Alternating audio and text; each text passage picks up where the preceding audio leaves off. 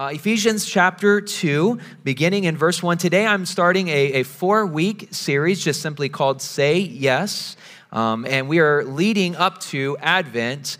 How many, just by raise of hand, if you'll be honest this morning, how many of you in this room are yes people? How many of you are yes people? I'm raising my hand because I am. Several of you, how many of you have no problem whatsoever saying no? I need to hang out with you, all right? So we have some yes people in the room, and then we have people in the room that have no problem. Maybe you're a little bit more sanctified than the rest of us. I don't know. But Ephesians chapter 2. So for the next 4 weeks, we're going to be talking about saying yes, and you'll get a greater clarity to that here in just a moment. Ephesians chapter 2, beginning in verse number 1, also up on the screen. Paul wrote these words, "Once you were dead because of your disobedience and your many sins. You used to live in sin just like the rest of the world, obeying the devil, the commander of the powers in the unseen world. He is the spirit at work in the hearts of those who refuse to obey God. All of us used to live that way, following the passionate desires and inclinations of our sinful nature. By our very nature, we were subject to God's anger just like everyone else." Now, if I were to stop there, that's a pretty depressing place to stop. So we're going to read on. Verse 4, two of the greatest words in all of Scripture, but God. All right, verse 4, "But God is so rich in mercy, and He loved us so much that even though we were dead because of our sins, He gave us life when He raised Christ from the dead. It is only by God's grace that you have been saved. For He raised us from the dead along with Christ and seated us with Him in the heavenly realms because we are united with Christ Jesus." Verse 7, "So God can point to us in all future ages as examples of incredible wealth of His grace and kindness toward us, as shown in all He has done for us who are united with Christ Jesus." And then verse 8, "God saved you by His grace when you believed, and you can't take credit for this. It is a gift from God. Salvation is not a reward for the good things we have done, so none of us can boast about it." I'm going to stop there today. The next 3 weeks, we're going to look at other passages in Ephesians as we look at what it means to say yes to Jesus. Would you pray with me? Father, we thank you for your word. Thank you, God, that your word is alive, it's powerful, and that it still speaks to us today. Lord, I just ask that in these next few moments together that you would captivate our hearts, our minds, and our lives in these next few moments together as we give ourselves to your living, transforming word. And God, I pray that you would help us to hear from you this morning. Speak to every heart in this room, speak to every life in this room, challenge us, convict us, encourage us, and draw us closer to you. And Holy Spirit, help me to speak not a single word of my own, but only that which comes from you this morning. Help me to declare your word with boldness, with passion, with clarity and simplicity. And God, may I decrease and you increase and be the focus of our time together, I pray in Jesus' name. Amen. Begin by telling you a story. Speaker and author Carol Kent was on the fast track to being an absentee parent until her young son Jason made a simple observation. She recalls, quote, "We were eating breakfast together, and I had on an old pair of slacks and a fuzzy old sweater. And he flashed his baby blue eyes at me over his cereal bowl, and he said, 'Mommy, you look so pretty today.' And I didn't even have makeup on. So I said, 'Honey, why would you say I look pretty today? Normally I'm dressed in a suit and high heels.' And he said, 'When you look like that, I know you're going someplace. But when you look like this, I know you're mine.' And his words were like an arrow piercing my heart." She said, "I realized I might fail at being a godly Christian mother because I was saying yes to so many speaking engagements. So she said, I got on my knees with my precious appointment book and I offered it to God." You know, we say yes to a lot of things in life, but are we saying yes to the right thing? Are we saying yes to the one, Jesus, who really matters? And here's the reality we have to wrestle with. Every time we say yes to something, we are inevitably saying no to something else. There is only one yes that I believe really matters, and we cannot afford to miss it when it comes to that yes. For the next 4 weeks, we are going to examine the powerful implications of saying yes to Jesus. We're going to consider this question: have I said yes to too many other things, keeping me from giving God in his kingdom my undivided yes? I can say yes to several things in life. Most of them may not be bad. It may be another job promotion, another activity for my kid, another appointment. But the reality is, if I do not say yes to Jesus, if I do not give him my undivided yes, then all of the other yeses really don't matter. When it's all said and done, we will discover that our yes to Jesus is absolutely worth it, and it's worth it all.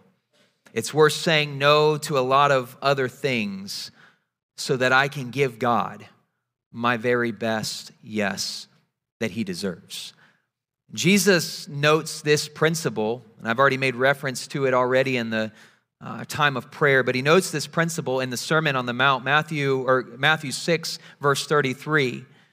He says, "Seek the kingdom of God above all else and live righteously, and he will give you everything you need." Seek first the kingdom of God and his righteousness, and everything will be added unto thee. That is the message that Jesus says to his disciples. Seek the kingdom first. Make that your priority. Make that your focus, and then everything else will kind of fall into place. Make sure you get that yes correct. Our yes to Jesus is worth it, because it ushers in a change of status, which is what we're going to talk about today. It frees you and me to live the Christ-like life that he has prepared for us. It offers you and me a renewed purpose, which we'll talk about in 2 weeks. In Ephesians chapter 2, verse 10 says, we are God's workmanship, created in Christ Jesus for good works. And then it also, when we say yes to Jesus, it gives you and me better access to God. And we're going to talk about that access that we have as a result of saying yes to Jesus. So today we're going to focus our attention on the status change that happens when we say yes to Jesus. And the first few minutes of this may be a little bit depressing, but please do not tune me out, because we need to understand who we were before Christ in order to understand the significance of what Christ has done.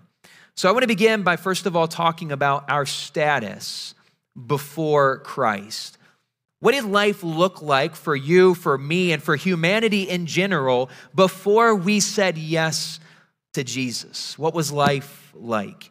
Let me read again Ephesians chapter 2, verses 1 through 3. It says, "And you were dead in the trespasses and sins in which you once walked, following the course of this world, following the prince of the power of the air, the spirit that is now at work in the sons of disobedience, among whom we all once lived in the passions of our flesh, carrying out the desires of the body and the mind, and were by nature," listen, "and were by nature children of wrath, like the rest of mankind." This is how Paul describes our condition and our status before saying yes to Jesus, or really before Jesus comes onto the scene. We were children of wrath. We were condemned. We were set apart or alienated from God. And so what does this mean? What does Paul mean in these 3 verses when he talks about our status before Christ? First of all, before Christ, we were dead. Now, the implication here is not physical death, but he's talking more about spiritual death. We've been severed, we've been alienated, we've been separated from God, and we cannot get to him. Essentially, it is as if that we are here and there is this incredible valley or this gap that exists between me and God, and I cannot get to him. We are separated, we are alienated from God before Christ or without him. This spiritual death, or this alienation from God, is actually pictured in the very beginning, all the way back to the garden. Remember when Adam and Eve were in the garden and God placed them there, they were to care over the animals and they were to take care of the vegetation of the land. They were to live and they had intimacy and fellowship with God, but then sin entered the equation. And sin screwed up the perfect fellowship that existed between God and between humanity. And we get a picture of this separation in Genesis chapter 3. Listen to what happens as a result of sin. This is what happens to Adam and Eve and the relationship they had with God. It said, the Lord God said, behold, the man has become like one of us in knowing good and evil. Now, lest he reach out his hand and take also of the tree of life and eat and live forever. Therefore, look at this, the Lord God sent him out from the Garden of Eden. They were excommunicated. They were sent out of the place where they had perfect intimacy and fellowship with God. He drove out the man, and at the east of the Garden of Eden, he placed the cherubim and a flaming sword that turned every way to guard the life to the tree of life. So Adam and Eve are kicked out of the garden, and we get this picture that this intimacy and this fellowship that they once had, they no longer could have. They were alienated from God. That relationship had been severed because of sin. Now, death here is not a figure of speech, but it is a reference to everyone's spiritual condition outside of Christ. We know from Scripture, it's clear that God is the source of life. So if you and I, if we are detached from God, who is the source of life, then we have no life at all. We get a picture or a glimpse of this in the Old Testament. If you remember the story of one of the judges, Samson. Samson was the man who had incredible strength, and he took the Nazirite vow. Part of taking the Nazirite vow included him not cutting his hair.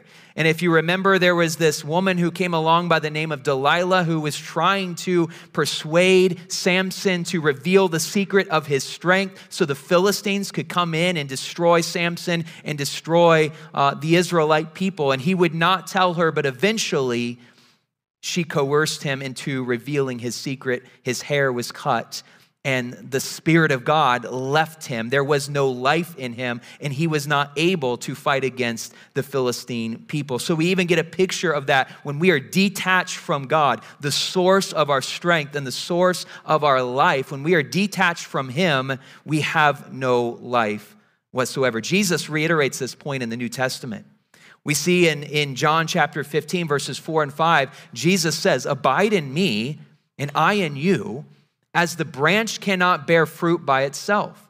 Unless it abides in the vine, neither can you unless you abide in me. I am the vine, Jesus says, you are the branches, and whoever abides in me and I in him, he it is that bears much fruit, for apart from me, you can do nothing. When we are detached from Christ, who is the source of life, when we have been severed from him, before him, we have no life and we can do nothing. Paul notes this in his letter to the church at Colossae as well. I read it in our opening text. He is the image of the invisible God, the firstborn of all creation. For by him all things were created in heaven and on earth, visible and invisible, whether thrones or dominions or rulers or authorities. All things were created through him and for him, and he is before all things. And listen, and in him, in Jesus, in Christ, all things hold together. So if we are detached, if we are severed from Christ, then there is no holding together that's going to take place. We live our life in chaos, in confusion, in destruction, and that is a result of what sin does. This spiritual death is then a direct result of our trespasses and our sins, as Paul says in Ephesians chapter 2. Now, let me kind of outline for you, and you may or may not care about this, but I think it will help us to understand our condition before Jesus Christ comes onto the scene. In Pauline language, so in most of Paul's letters, Paul wrote 13 of the New Testament letters. There's 27 books in the New Testament. Paul wrote 13 of them. And when Paul uses the words trespasses and sin, usually he uses them rather interchangeably. So when we talk about trespasses, when we talk about sin, when we read it from Paul's perspective, he usually means the same thing. But there is a little bit of a nuance in these two words. Trespass can simply mean a slight deviation from the right path, a slight deviation from the right path, while sin can mean missing the mark or falling short of the standard. Romans 3:23 says all have sinned and fall short of the glory of God. God is our standard. Perfection is our standard, but because of sin, we all fall short. So trespass can mean a deviation from the right path, while sin can mean missing the mark or falling short of the standard. And in a sense, before God, before we say yes to Jesus, we are both rebels because we've deviated from the right path, and we are also failures because we have missed the mark. And as a result of our trespasses and our sin, we are what? We are alienated from life with God. Look at Ephesians 4, verse 18. It says, they are darkened in their understanding, alienated from the life of God because of the ignorance that is in them due to their hardness of heart. Even Isaiah will make reference to this. In chapter 59, verse 2, Isaiah says, but your iniquities have made a separation between you and your God, and your sins have hidden his face from you so that he does not hear. Is that my microphone doing that? I feel like there's someone out there that's just tapping randomly. Okay, maybe it's just me. Anyway, so Isaiah makes that point as well in chapter 59, verse 2. This spiritual death, as a result of sin, it then leaves our souls unsatisfied, empty, dead, and lifeless. Apart from Christ, apart from God, our souls are empty, unsatisfied, empty, and lifeless. Our eyes are blind to the glory of Christ in front of us. When we have no relationship with Jesus, when we are not pursuing his presence, when we've never before Christ, our eyes are blind to the glory of Christ in front of us. Our ears are deaf to the Holy Spirit's voice. We have no love for God, and we desire no fellowship with God's people before Christ. John Stott said this, life without God, however physically fit and mentally alert the person may be, is a living death. What a beautiful description of what life without God looks like. Life without God, however physically fit we may be and mentally alert the person may be, it is, John says, a living death because we do not have Christ, and Christ is the source of our life. St. Augustine, I made reference to this already. He says, you have made us for yourself, O Lord, and our heart is restless until it finds rest in you. And so that backs up the point that apart from God, if we're living life apart from God, our life is empty, our souls are unsatisfied, we have no spiritual rest, and our life is spiritually dead apart from Jesus Christ. Before Christ, so not only were we dead, but before Christ, we were also enslaved. Paul says that we were walking in our trespasses and sins. This idea of walking in, it just means we were living our life in this constant state of sinning and in trespasses. This type of living, indulging in the sinful life, brought no freedom. It only brought more bondage to humanity. We see this picture. Paul talks about being slaves to sin. In Romans chapter 6, verses 17 through 19, thanks be to God that you who were once slaves of sin have become obedient from the heart to the standard of teaching to which you were committed. And having been set free from sin, have become slaves of righteousness. I am speaking in human terms because of your natural limitations. For just as you once presented your members as slaves to impurity and to lawlessness, leading to more lawlessness, so now present your members as slaves to righteousness, leading to sanctification. So Paul will talk about how before Christ, we were enslaved because we were slaves to sin and not slaves to righteousness. Number two, we see that, this way of life characterized one who had not said yes to Christ, and it influenced our thoughts and behaviors. Colossians chapter 3, verse 7 says, put to death, therefore, what is earthly in you, sexual immorality, impurity, passion, evil, desire, and covetousness, which is idolatry. On account of these, the wrath of God is coming. In these you too once walked when you were living in them. So you hear the past tense language. You once walked in these ways. This was what your life looked like before you said yes to Christ. We used to follow, as Paul says, the course of this world. In the Greek, the course of this world just simply means the age of this world, this age of evil and darkness. And the description of world just simply makes no reference to God whatsoever. It is this complete secularism.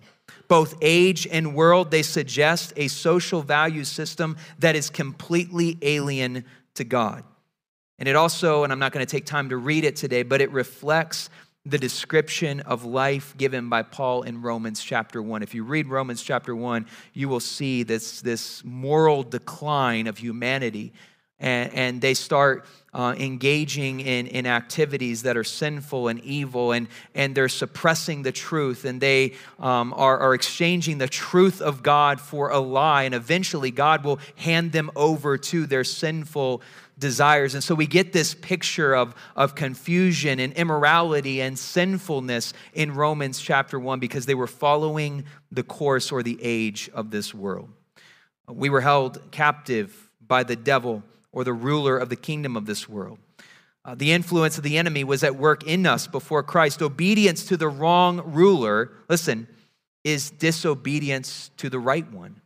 Obedience to the wrong ruler is disobedience to the right one. We were enslaved, as Paul says, to the passions of our flesh. And he just simply means that this speaks of our fallen, self-centered nature.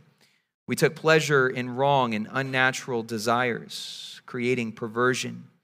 We were subject to oppressive influences from within, our flesh and our fallen nature, but also oppressive influences from without, the world and a secular culture.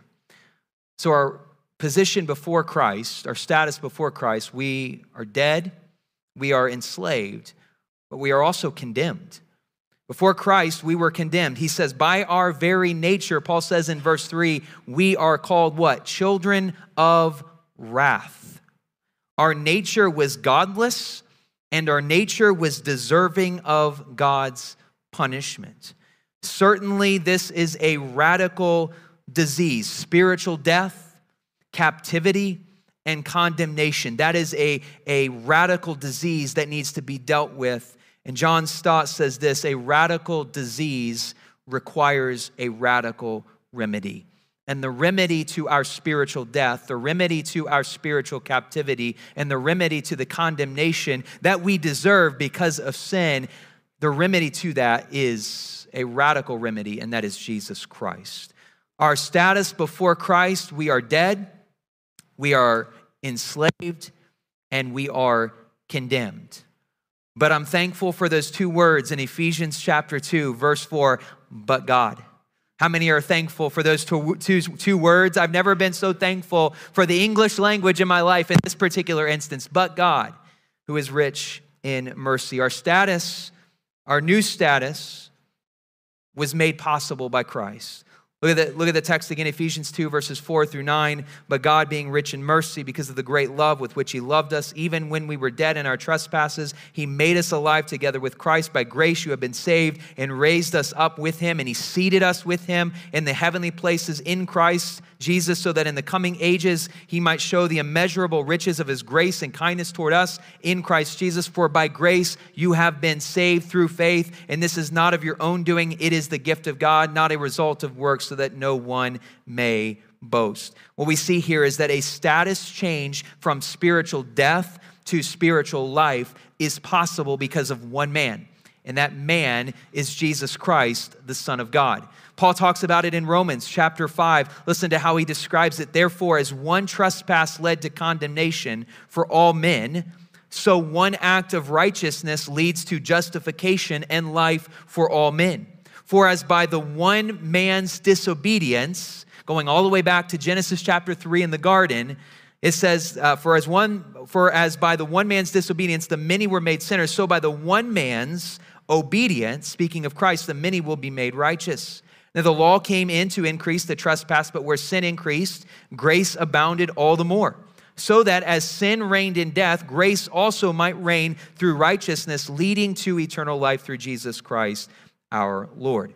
This status change, and this is what I want you to see this morning, this change of status Our old life to our new life before Christ and after Christ has everything to do with God, and it has nothing to do with humanity. I don't want any of us to think in this room that we earned the spot that we are in today, or that we can work hard enough to receive this new position or this new status. It has everything to do with God and nothing to do with humanity. Notice in our text, God is the one who intervenes. We were deemed or called children of wrath, but we get to verse 4, but God who is rich in mercy. God is the one who intervenes, and he steps in and acts first. He takes the initiative. He acts first. We read in verse 4, but God is the one who provides a way of release from our state of hopelessness. God is the one in verse 5 who made us alive with Christ. God is the one who raised us up with Christ in heavenly places. And we know that God is the one who made us sit with him in heavenly places. And I want you to hear this morning. God's motivation to act first, it had nothing to do with anything in us. And it had everything to do with his perfect character. God is the one who acts first. And it has everything to do with his perfect character. Look at Deuteronomy chapter 7. Verses 6 through 8. It says, for you are a people holy to the Lord your God. The Lord your God has chosen you to be a people for his treasured possession out of all the peoples who are on the face of the earth. Listen to what Moses pens down as he's speaking to the children of Israel. It was not because you were more in number than any other people that the Lord set his love on you and chose you. For you were the fewest of all peoples, but it is because the Lord loves you and is keeping the oath that he swore to your fathers that the Lord has brought you out with a mighty hand and redeemed you. It has nothing to do with anything in us, but has everything to do with the perfect character of our Heavenly Father. He is rich in mercy, and he is grace-giving, and he expresses his love. Let's look at this character. Paul talks about it. God is rich in mercy, chapter 2, verse 4. We read in Exodus 34, verse 6, speaking of God's character, the Lord passed before him and proclaimed, the Lord, a God merciful and gracious, slow to anger and abounding in steadfast love and faithfulness. Psalm 103, verse 8 says, the Lord is what? Merciful and gracious, slow to anger and abounding in steadfast love. We were dead and we were helpless, and only God's mercy could reach the helpless. I am grateful and I'm thankful for the mercy of God who can reach me even in my deepest, darkest place, and he can extend his hand and redeem me and rescue me. Mercy is love for the down and out. He is rich in mercy. God is also abounding in great love. Romans chapter 5, verse 8, I love this verse. God showed his love for us in that while we were still, what? Sinners, Christ died for us. Paul didn't say that when you got your life together, then Christ would die for you, or when you reached perfection, then he would die. No, while we were still sinners, Christ died for us. And then John 3:16, for God so loved the world that he gave his only son. Because of his love, he gave and he sacrificed. God was strictly motivated by love, and we also know that God is grace-giving. Here's the reality, church. We deserve nothing at God's hand but judgment on account of our trespasses and sins. We deserve judgment. Romans 6:23, the wages of sin is death. It's what we deserve. The second half of that verse says, but the gift of God is eternal life. Only God's grace could rescue you and me and a sinful humanity from the desert. Not our works, not our efforts. The only way that we go from children of wrath to children of God is by God's incredible grace. There's a hymn, Grace Greater Than Our Sin. Let me just read these words to you and listen to the powerful words. Marvelous grace of our loving Lord, grace that exceeds our sin and our guilt. Yonder on Calvary's mount outpoured, there where the blood of the Lamb was spilt. Sin and despair, like the sea waves cold, threaten the soul with infinite loss. Grace that is greater, yes, grace untold, points to the refuge, the mighty cross. Marvelous, infinite, matchless grace, freely bestowed on all who believe, all who are longing to see his face. Will you this moment his grace receive? The chorus, grace, grace, God's grace. Grace that will pardon and cleanse within. Grace, grace, God's grace. Grace that is greater than all of our sin. I am so thankful for the matchless, incredible grace of God. We deserve judgment, but because of God's grace, greater than our sin, he has rescued us, redeemed us, and we have a new status in Christ Jesus, our Lord. Grace is God's undeserved favor. We don't deserve it, but because he loved us so much, he gave. And as a result of his giving, we have been justified. We have been declared not guilty by his free grace. Paul said in Romans 3:23 and 24, all have sinned and fall short of the glory of God and are justified. We are made not guilty by his grace as a gift through the redemption that is in Christ Jesus. So here is my question for us this morning. What are the benefits of God's merciful, loving, grace-giving, and kind action that he demonstrates in Christ Jesus? Number one, we are released to live the Christ-like life. We're going to talk about that next week, Ephesians chapter 4, 5, and 6. Number two, we are offered a renewed purpose and plan in life. When we say yes to Jesus and we move from a child of wrath to a child of God, we have a redeemed and renewed purpose. We are God's workmanship, created in Christ Jesus for good works. And because of this status change, when we say yes to Jesus, we are given better access to God. We can come boldly into the throne room of God, where we will receive his grace and mercy to help us in our time of need. These are going to be our focal points for the next 3 weeks. But what now? What do we do? What do we do with this message regarding a status change? What do we do with this word? How are we to respond to this change that has occurred? I want to read one more story to you, and worship team, if you want to come. In 1904, William Borden graduated from a Chicago high school. As heir to the Borden dairy estate, he was already a millionaire. For his high school graduation present, his parents gave him a trip around the world.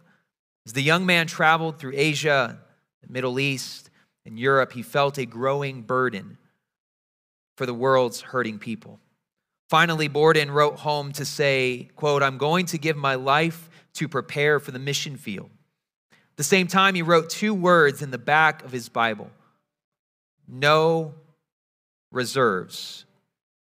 Indeed, Borden held nothing back during his college years at Yale University. He became a pillar in the Christian community. One entry in his personal journal that defined the source of his spiritual strength simply said, say no to self and yes to Jesus every time. During his first semester at Yale, Borden started a small prayer group that would transform campus life. This little group gave birth to a movement that spread across the campus. By the end of his first year, 150 freshmen were meeting for weekly Bible study and prayer. By the time Bill Borden was a senior, 1,000 of Yale's 1,300 students were meeting in such groups. Borden also strategized with his fellow Christians to make sure every student on campus heard the gospel, and he was often seen ministering to the downtrodden in the streets of New Haven. But his real passion was for missions. And once he narrowed his missionary call to the Kansu people in China, Borden never wavered. Upon graduation from Yale, Borden wrote 2 more words in the back of his Bible: no retreats. Keeping with that commitment, Borden turned down several high-paying job offers, enrolling in seminary instead, and after graduating, he immediately went to Egypt to learn Arabic because of his intent to work with Muslims in China. While in Egypt, he contracted spinal meningitis. Within a month, 25-year-old William Borden was dead. Prior to his death, Borden had written 2 more words in the back of his Bible underneath the words, no reserves and no retreats. And he penned these words, no regrets.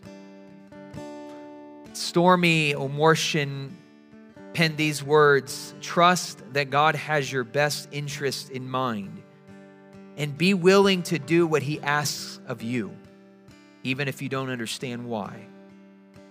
Obedience starts with having a heart that says yes to God. If you want to know what obedience looks like, if you want to know how to respond to this message today that before Christ we were dead, enslaved, and condemned, but because of one man, Jesus Christ, we have been set free, we have been redeemed, and we now have a new status. We are made alive with Christ. And there are so many incredible benefits that come along with that we're going to talk about over the next couple of weeks. But when we say yes to Jesus, that is the beginning. That is the start of obedience.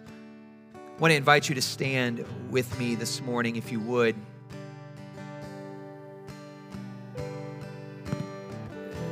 This what now question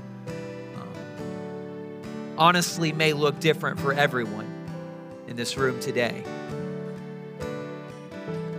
Didn't want to give you necessarily 10 simple steps to respond to today's message, because I want you here in just a moment to spend a minute or two really asking the Holy Spirit to reveal to you, what does your yes look like?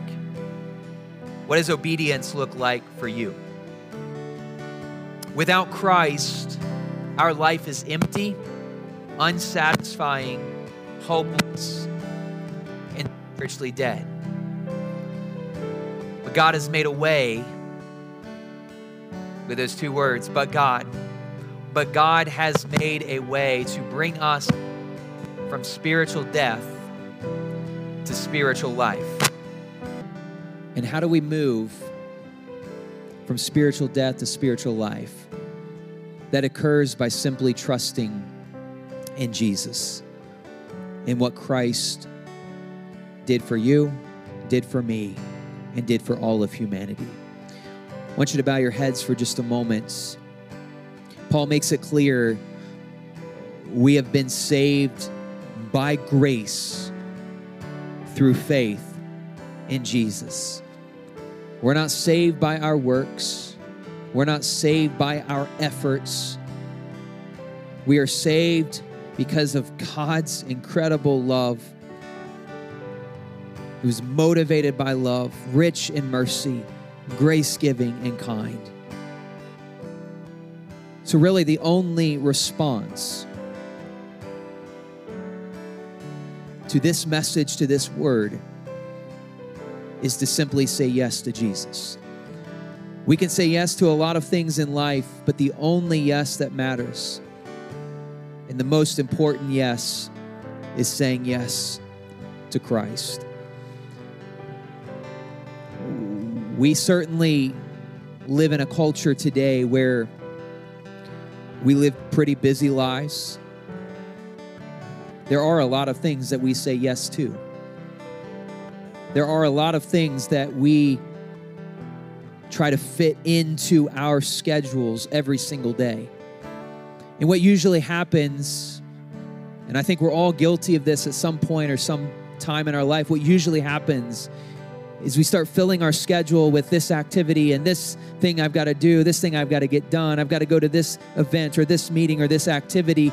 And then we plan all of those things, and then we somehow try to fit my yes to Jesus into that already busy schedule. And because we're busy, what ends up happening is those things that we threw into the schedule at the very end end up getting removed. But I would ask us and encourage us and challenge us this morning, even as Jesus said, seek first the kingdom of God and his righteousness, and all of these things will be added unto you. Let's say yes to Jesus first, and then allow all of those other things to take their place in and around the thing that is most important. And that is our relationship with Jesus. The greatest yes you will ever say is yes to him.